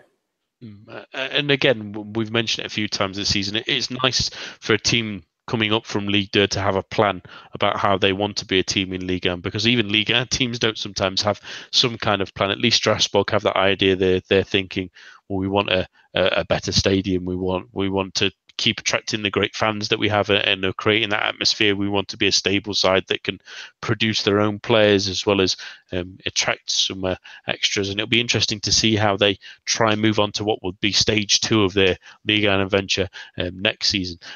On to another side that have had a surprising season to many, given that last season they did struggle for long periods, Adam, and that's Montpellier. They've been incredible defensively, no doubt about it this season. But at the same time, will there be a little bit of a tinge of disappointment that they were in those Europa League places and in and around there for such a long time to sort of dip themselves out and finish in 10th in the end? Maybe a little bit of disappointment, but at the same time, at the start of the season, I'm pretty certain they would have bitten your hand off for mid-table after the season before. Yeah, I really think they would have bitten your hand off after their last campaign where they finished 15th and were, only just sort of scraped out of the relegation zone in the last sort of towards the end. They lost the last 5 games, but they were pretty close to getting in trouble there. For Montpellier this season, I think the issue is the manager. I mean, that sounds extremely harsh, given that he has done a really good job, Machado Zakaria, and he's very good at organising and drilling his players. But I think that Montpellier have Montpellier fans anyway, probably pretty quickly realised the limitations of a Zakarian team. And I think when he was at Nantes, they finished 14th twice in a row under him, and were bottom scorers and second bottom scorers to Troyes when they had that nightmare year, and that he has struggled to find a formula that allows his teams to play expansive attacking football as well as maintaining any sort of semblance of the defensive acumen, and that really came to a head with Montpellier this season, because they were never a team to take the initiative. They were never a team to take the game by the scruff of the neck and look for the victory and attack and go and win a game. And I think that really speaks from looking at their overall record, and in a pretty sort of, it's a pretty reductionist way to look at it, but 18 draws over 38 games, nearly half of the games were draws, and obviously the second best defence in the league, only conceding 33 goals, but only scoring 36 as well. There's only 2 more than Metz, who finished bottom. Toulouse scored more goals than they did. So I think that for Montpellier, it's going to be, or at least for the Zakarian, you may see his tenure at Montpellier play out in a similar way to did at Nantes when they came up, and obviously that hasn't happened to Montpellier, but they were sort of in a similar sort of position, and where mid-table, is good, is given their season last year, it's pretty decent, and they'll take that. But will they ever get anywhere beyond 10th, 9th? I mean, probably not. And I think that you may see the unfortunate situation that there's a current experience in Nantes, where they have a very similar season next year. They're very defensive. They're very difficult to beat. The top sides, drop points to them, but they won't go looking to win games. And even if they do compete for Europe, which, to be honest, carries the caveat this year, the fact that no one really wanted to take those 5th and 6th places, and it was all pretty even behind the top 4. And that stands up by the fact that Montpellier drew so many games in the second half of the year. They only actually won 2 of their last 14, which says quite a lot of the fact that they were still in contention coming into the last few weeks of the year. So next season, I can see them having a very similar year, and then Zakarian, perhaps the third season, he's expected to push on a bit if that's what Montpellier fans and the Montpellier hierarchy expect, and challenge for Europe and progress the club. And I don't know that he's got the capacity to do that, which is a real shame, because you can't argue with how good he is defensively. But for a team that, again, like Nantes, who, although not one of the big 4 or necessarily one of the top 6, are a team that look to progress, he might find it very difficult, and I can't see how Montpellier progress under him, unfortunately. I think just one final point on that was with Reims in Ligue 2. They won the league by a country mile this year, but last year they only finished 6th or 7th under the Zakarian, and it kind of shows that even with a team that's expected to go and win a league, he struggled. So good coach, very defensive, but probably not enough to progress the club. And that's the interesting thing, isn't it? I mean, they've had a tremendous defensive record. They only conceded 4 more than Paris Saint-Germain, who barely had to defend in half the games this season, really. But like you say, 36 goals, that's matched by Nantes. It's only been beaten, really, quote unquote beaten, because you can't really beat for less goals. But Troyes and Metz, who are the team sides that have ended up going down in this season, you do feel that with Montpellier possibly losing someone like Jerome Roussillon, who was one of their main creative forces, really, that they might need to try and find a way to counter better if they are going to stay under Des Zakarian. Onto a team that had a bit of a tricky season, really, Eric. That Angers looked like they were going to be struggling for long periods of the season. They were well down there up until the sort of final few months of the season, and a great run that combined with Stéphane Moulin getting a new contract with the club, which is kind of a reverse move to what we see with many times that are struggling down the bottom of league tables. But they managed to drag themselves out of trouble with a combination of Pure Will and Carl Toko-Ekambi obviously helping themselves as well. But that trust in Moulin and giving him that new contract and the belief that he's done it a couple of times before for them really eventually combined that with the team that they had saw them through. Yeah, I think this has been an interesting season. Obviously, Angers last summer turned a profit, as they always do, with the sales of Pepe and Diédhiou. But they made some significant reinvestment last season, bringing in the likes of Crivelli, Baptiste Guillaume, Thomas Torre. And those three in particular, none of them really panned out. Las Koulibaly from Bastia was more of a mixed bag. Fulgini had a good season. But again, things didn't go as this club expected. I think that the club's hierarchy in investing, I think they had a net spend, it must have been north of £10 million, a decent amount for a club of Angers' level. But things didn't really work out. The club were in a bit of a bind. Romain Thomas was out of form as well. There was an issue with their goalkeepers as well. But Moulin, made the necessary changes, dropping players when he needed to, making changes for injury, and continue to improve players as he has time and time again. Carl Toko-Ekambi is the latest example, but we've seen that with Diédhiou, with Cheick Ndoye, with Romain Thomas, who's didn't have a great season this season, but has been linked with Premier League clubs in the past. The fact of the matter is it's not always pretty, but this manager Moulin has always exceeded expectations with the resources he has. Now, I'm not sure about his relationship to the club's transfer team and whether or not Crivelli, Torre, Guillaume were the sorts of players that he wanted. But when those players weren't working out, when they had issues with injury, in the case of Torre, when they left themselves on loan, in the case of Crivelli, it didn't matter. Moulin buckled down and allowed this team to continue to punch above its weight. I mean, let's be honest. There's some decent players here. Santa Maria and Thomas Mangiani are decent players, but really, there's not a lot in this. There's not a lot of players on this team who would necessarily walk into other teams in Ligue 1. And for him to continue to do that season after season, year after year, with the constant churn of players, constant being forced to lose his best players. Toko-Ekambi is on his way out, likely to Villarreal, as a team that's been linked with him on numerous occasions.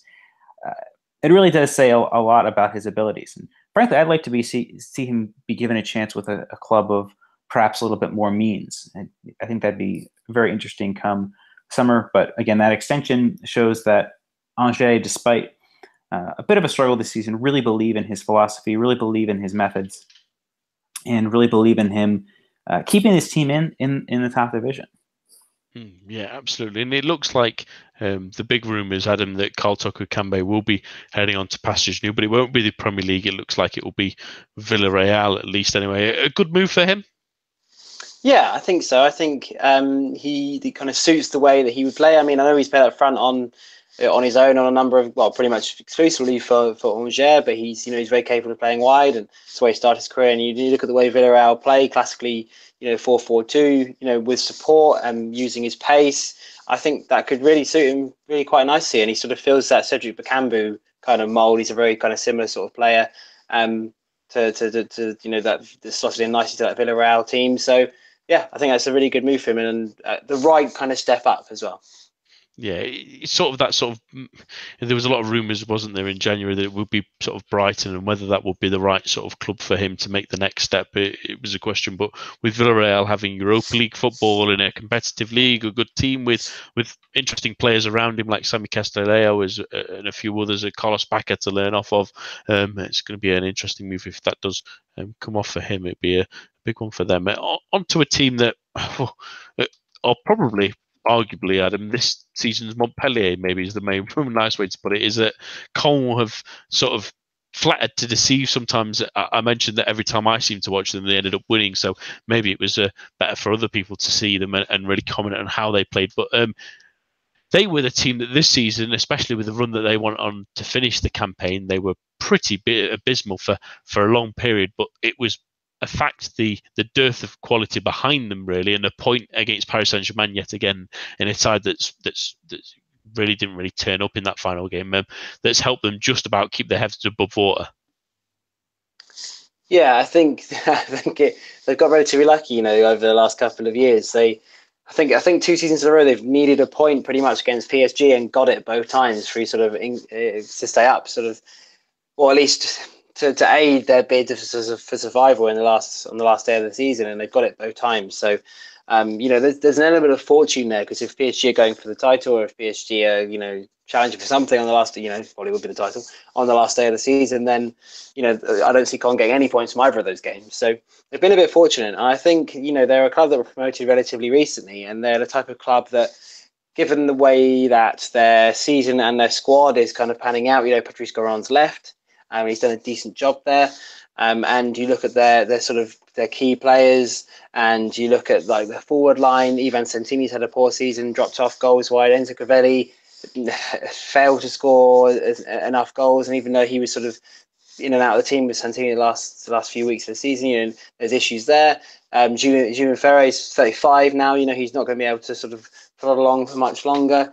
And then even defensively, Djiku's a good player, Gilbert's a good player as well, and they've both been productive this season. But Damien De Silva's getting into his 30s now. There are holes in the team, and it's going to be very difficult to see that if they find that another final day point against Paris Saint-Germain is pretty unlikely next season if they keep going the way they're going. I generally think that they're the type of team that are going to be looking to very seriously at relegation next season. I think the key factor, obviously, now Goron's left, is who is their new manager, and a lot of names have been mentioned, and Pellissier has been mentioned from Amiens, which makes sense for Caen's point of view, but I'm not sure it makes sense from Pellissier's point of view, given that the players he's brought in at Amiens, and despite the smaller budget, relatively, not too much smaller really, he's almost like there isn't really a step up. I know that they're a more established league inside, but I don't know that there's much point in making that move for him. Hubert Fournier was mentioned, which would have been a really good appointment for a club like Caen, but he's turned that down. And Philippe Montagnier was mentioned as well, but he's gone to Lens. So they're sort of running out of options, and I don't see Jocelyn Gourvenec going there either necessarily. Mentioned was in the Nantes situation, so they're kind of already a little bit down on options. Frank Passy's been mentioned, but I don't know that he's ever really had any productive spell in charge of Marseille, mainly, and Lille. They were very, they scraped survival again, and I just think that they're a little bit lacking in focal point, and the manager for a club like Caen, as we talked about with Moulin for Angers, that would be crucial for them, and Goron has been that kind of focal point in the last particularly this season, and without him, it's very difficult to see where they develop. So a tough summer for them, given that their squad is lacking strength in certain areas. No manager in just yet. Next season could be a tough one for them.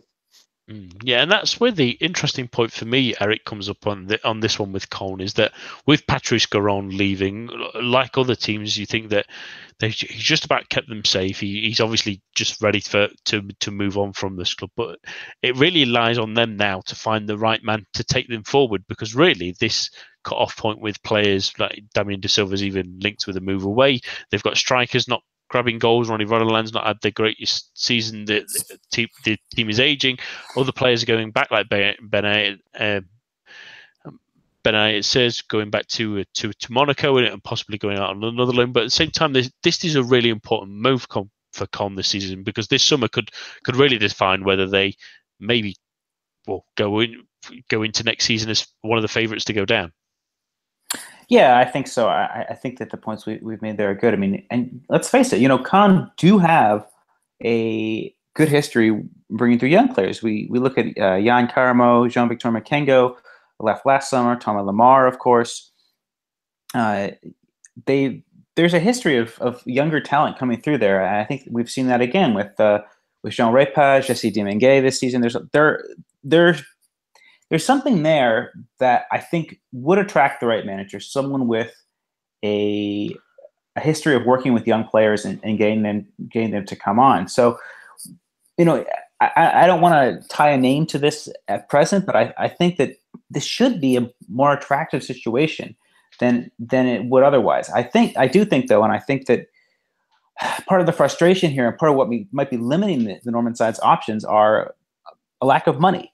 Caen didn't really spend last year. I mean, I know they did bring in Jiku, and they made Gilbert's what had been a loan permanent, but I think that paucity of options financially really would make any manager of any certain level of quality, despite their reputation for working with young players, take a moment, take it, and give them pause to decide whether they want to hitch their wagon to a team that might end up going down. They would rather avoid having that relegation on their CV. Yeah, it's a real middle ground for Caen at the moment. They need to decide whether maybe they should try and do a little bit more to try and push on, or whether they can risk keep consolidating like this and getting good moments that just about keep them up, given the depth of quality below them. But with the sides coming up, some of them look pretty good as well, with Toulouse staying in and maybe being able to get some money from some of the sales. You think that teams like not necessarily, but Lille might not be down there next season if they can get the right kind of players, and you think Strasbourg might push on, Angers close to them might push on. It does start making you worry that little bit more, really. On to a side that did go down, unfortunately, and we won't be seeing next season is Troyes. It wasn't, as we mentioned the other week on our main show, Eric, we mentioned that it's not quite the embarrassment it was a couple of seasons ago, where they really never really looked like a Ligue 1 side. They had for moments in this season, but in the end of the day, when they got back to those last 5 or 6 games, they just left themselves with too much to do against teams that were difficult to play against, even though they gave good games to Marseille and to Saint-Etienne, where they were ahead in both those games for a time. When you're having to face Lyon and Montpellier and Monaco to end the season, it always felt like they'd maybe given themselves too much to do, and in the essence, they didn't really have the power and the goal, especially up front, to keep themselves in Liga. Yeah, it was frustrating. I think that this team, I think just the story of their season was inconsistency, and I think we could look at Samuel Grandsir as being sort of a good example of that. I mean, Grandsir, is a very bright player. He's been included with the latest set of under 21s as Espoir. But in terms of his consistency from week to week, sometimes he was brilliant, and sometimes he was losing the ball every time he touched it. I think that's really what it is. And I feel for this team, but at the same time, I don't. I think that if players can show a certain level of ability and drive, and then there's something to be said for that. But if they can't show it consistently, well, that has to be on the manager. And I think that has to be on the players themselves. I think really, having seen Troyes a dozen times, 15 times this season, a good amount. I think really the only players that can come out of this with any credit to themselves would probably be Darbion and Karim Azamoun, both of whom, Azamoun in particular, I think will stay in Liga. Darbion probably not, given his age, but there really isn't a whole lot to separate this. There really isn't a whole lot to separate this team from the middling sides in Ligue 2 and sides that were pushing for promotion in Ligue 2. And I think that that's really their level, barring significant investment. Just an overall lack of consistency. You have a player like Souk or Nyan, score 3 and 5 and then not score for a dozen matches. And the more you continue to see that throughout the team, this unevenness in terms of performance, and the fact that you're relying on 41-year-old Benjamin Nive to be one of your fulcrums in attack. It's just a team that's constructed in a way that's problematic. So I think that's all that it really stems down to. It's players who can't maintain a level of ability and drive and motivation that's sufficient to stay in League One. Yeah, and that's the interesting point for them now, really, Adam. And for the last couple of seasons, really, they felt a bit like a yo-yo club, similar to maybe a Mets and others. While they sort of maybe, some would argue, stuck into Ligue 1 with a playoff and beating a Lorient side that was sort of down on the luck. It's getting tougher and tougher to get out of the Ligue 2 with that playoff now as well, and two sides exiting Ligue 2 that look pretty good, but there's plenty still quality-wise still in there. You look at teams like Lens are still going to be there next season and will always be a side that even though they didn't do great this season, that teams will look at. There's teams like Le Havre and Brest who play very well. There's still big teams like Lorient and some would argue Sochaux and Auxerre to a certain degrees as well. Can they still maintain this one, or really do Troyes feel like maybe even though it sounds not like the ideal scenario, but maybe a couple of years in Ligue 2, maybe to build themselves back up, really will be the positive here rather than bounce straight back? Yeah, quite possibly. I think Eric makes a really good point in that there's no they don't really seem to have much difference between them and the sort of upper mid-table Ligue 2 side. But I think there is something in that perhaps is a little bit of a positive in that their side won't change too much over the course of the summer. Christophe Harel will definitely leave. I would imagine he would be interesting a lot of league and sides as centre back. He's had a really good year. But apart from that, Azamoum is an interesting one as well, as Eric mentioned. Grandsir perhaps, but the bulk of the team will probably sit together, which is pretty unusual for a side relegated to Ligue 2. There's often a lot of turnover. By the start of September, so I think that will play into their hands and will be something of a positive, given that they were competitive this season. If, as Eric said, inconsistent and weren't good enough to stay up, they'll be able to sort of build on the nucleus of this team, which is solid, by Ligue 2 standards, and probably better than solid by Ligue 2 standards. So they'll have opportunities to chase promotion again next season if Jean-Louis Garcia stays and if they can make the right additions. Then I think that they might spend a couple of years in Ligue 2, but I can see them coming back to Ligue 1 pretty soon. And who knows? It might be third time lucky. It might sort of be the time for them to really make good on that nucleus of the team and finally sort of stay up. And I think they're a club that is capable of that, but it's just making the right additions and building a team capable of staying in Ligue 1, and that wasn't the case this year, unfortunately. And it'd be interesting to see if they can maybe do prove me wrong and bounce back next season. On to our final team this evening, and we do leave one of the most interesting teams till last, and that is Marseille. They've had a really, in hindsight at least, Adam, a tremendous season. I mean, many didn't expect that Marseille would be fighting till the bitter end for Champions League football. We all thought they might challenge for Europe, but not quite at that level. But with the Europa League final defeat in the way that it happened as well, and then a couple of days later getting a good win, but in the end it mattering no for Lyon obviously going on to win. So they miss out on two possibilities of automatic Champions League football. In the end, we'll go into Europa League next season, and that sort of adds a little bit of a sour taste to what had been, really, if you would have given Marseille fans this at the start of the season, what they would have said it would have been a very good season. Yeah, I think it's a really interesting point as to how Marseille's season will be perceived in the long run, or perhaps even in the short term as well. I think that, you made some interesting points there about the fact that they probably weren't necessarily they weren't expected to make top three, but I think they were expected to challenge.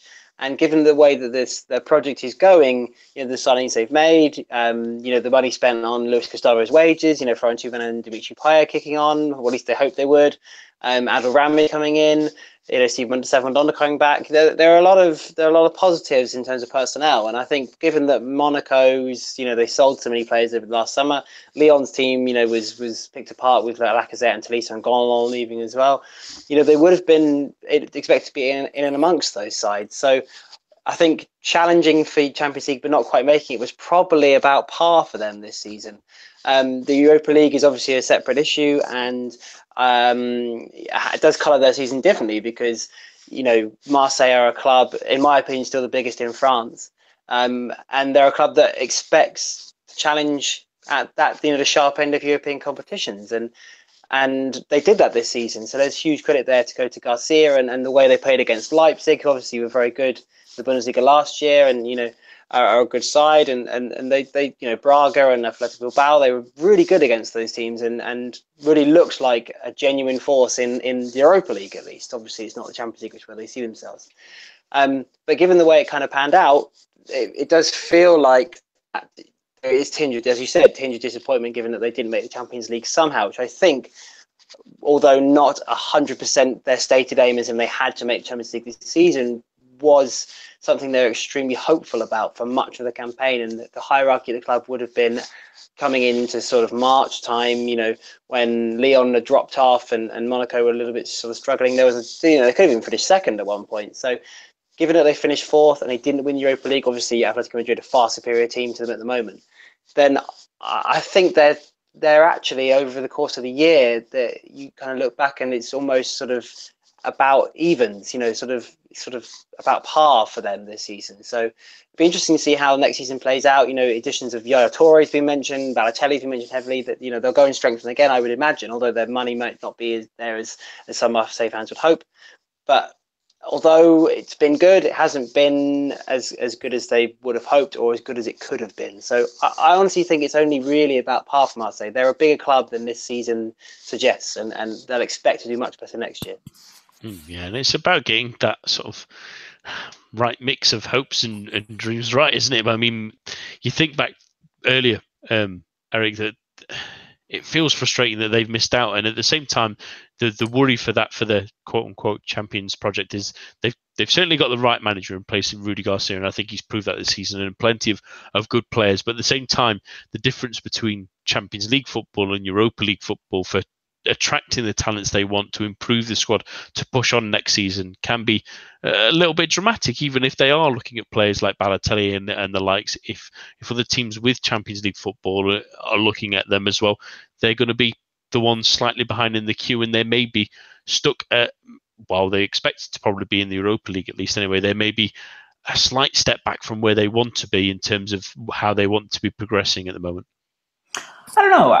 I would kind of take a little bit of issue with that. I think that realistically, this team could stand to have a little bit more depth. Obviously, the injury to Sakai down the back end of the season was a big issue in terms of his ability to play both flanks. So getting a second choice left back, which is not Henry Berimo, sorry, keeping hold of the players that have been linked away. I think Bouna Sarr is the only one I've really seen any tangible rumors linking away, and getting and upgrading at striker and probably getting another center back in. I know Boubacar Kamara is impressed, especially given his age. I think he's 18, 19. But getting another center back with more experience, maybe that's Sertic, and now that he's fit. But I think that what's in place for this team in terms of being methodical and getting the results they need in Ligue 1 with a slightly deeper squad, because really that was their undoing. Marseille are in good shape. I think that they struggled against the biggest sides, and this is an issue that I've had my battles on Twitter with people about. And I think Marseille only took 2 points from their matches against their other rivals in the top four, and that should be improved upon. But I don't think it's necessarily the issue. I think the issue is a lack of depth in this squad. It's getting 80 points again doesn't seem like an obstacle, particularly if a top class striker is brought in. Payet seems motivated. Thauvin seems motivated. Now, if you've got those players, if you've got a striker who can contribute 10, 12, 15 goals and do that and play well on a consistent basis, I think this team has the pieces that they need. Rudy Garcia has not only allowed this team to become more solid, but also improve players. I mean, I didn't think we'd be looking at the likes of Lucas Ocampos, for example, looking at the likes of Amavi as being players who could operate in this sphere. I know Amavi was very highly thought of before he left for Aston Villa back in, 2014, 2015? But to see him doing this consistently on at this level is hugely impressive. And I think that with the right investment, and it doesn't have to be heavy investment this summer, Marseille should realistically be positioning themselves to be right back in there in terms of that battle. I think with the losses that we're expecting, and then we already have seen with Monaco, losing Fabinho today to Liverpool, that there's a wealth of opportunity there, particularly if Monaco suffer losses in the forms of be it Camille Glick, be it Thomas Lemar, maybe Falcao wants to go to China. Lyon's situation is very up in the air as well. Marcelo was linked with AC Milan today. Nabil Fekir is likely off. So Marseille have that massive advantage of having this continuity, having the solidity, having a manager in Rudy Garcia who's been there. And I think, despite a disappointing end to the season, this team, maybe depending on but knowing that they're not going to undergo the turmoil that Monaco and Lyon are likely to, even if players stay, they'll be unsettled. Marseille should, I think, be rightly tipped as favorites for second for next season. It'd be an interesting one there. I'm sure many Marseille fans will be wagging their tongues at you saying that, at least, Eric. That's all for tonight and for this season. My thanks to Rich, Peter, Jeremy, Eric, Adam, and everyone who's contributed to the show this year. And, of course, all of you listening at home. Do keep your eyes peeled for any specials that we may decide to do over the summer and for our return before of the start of the next campaign. But until then, it's a bientôt and goodbye.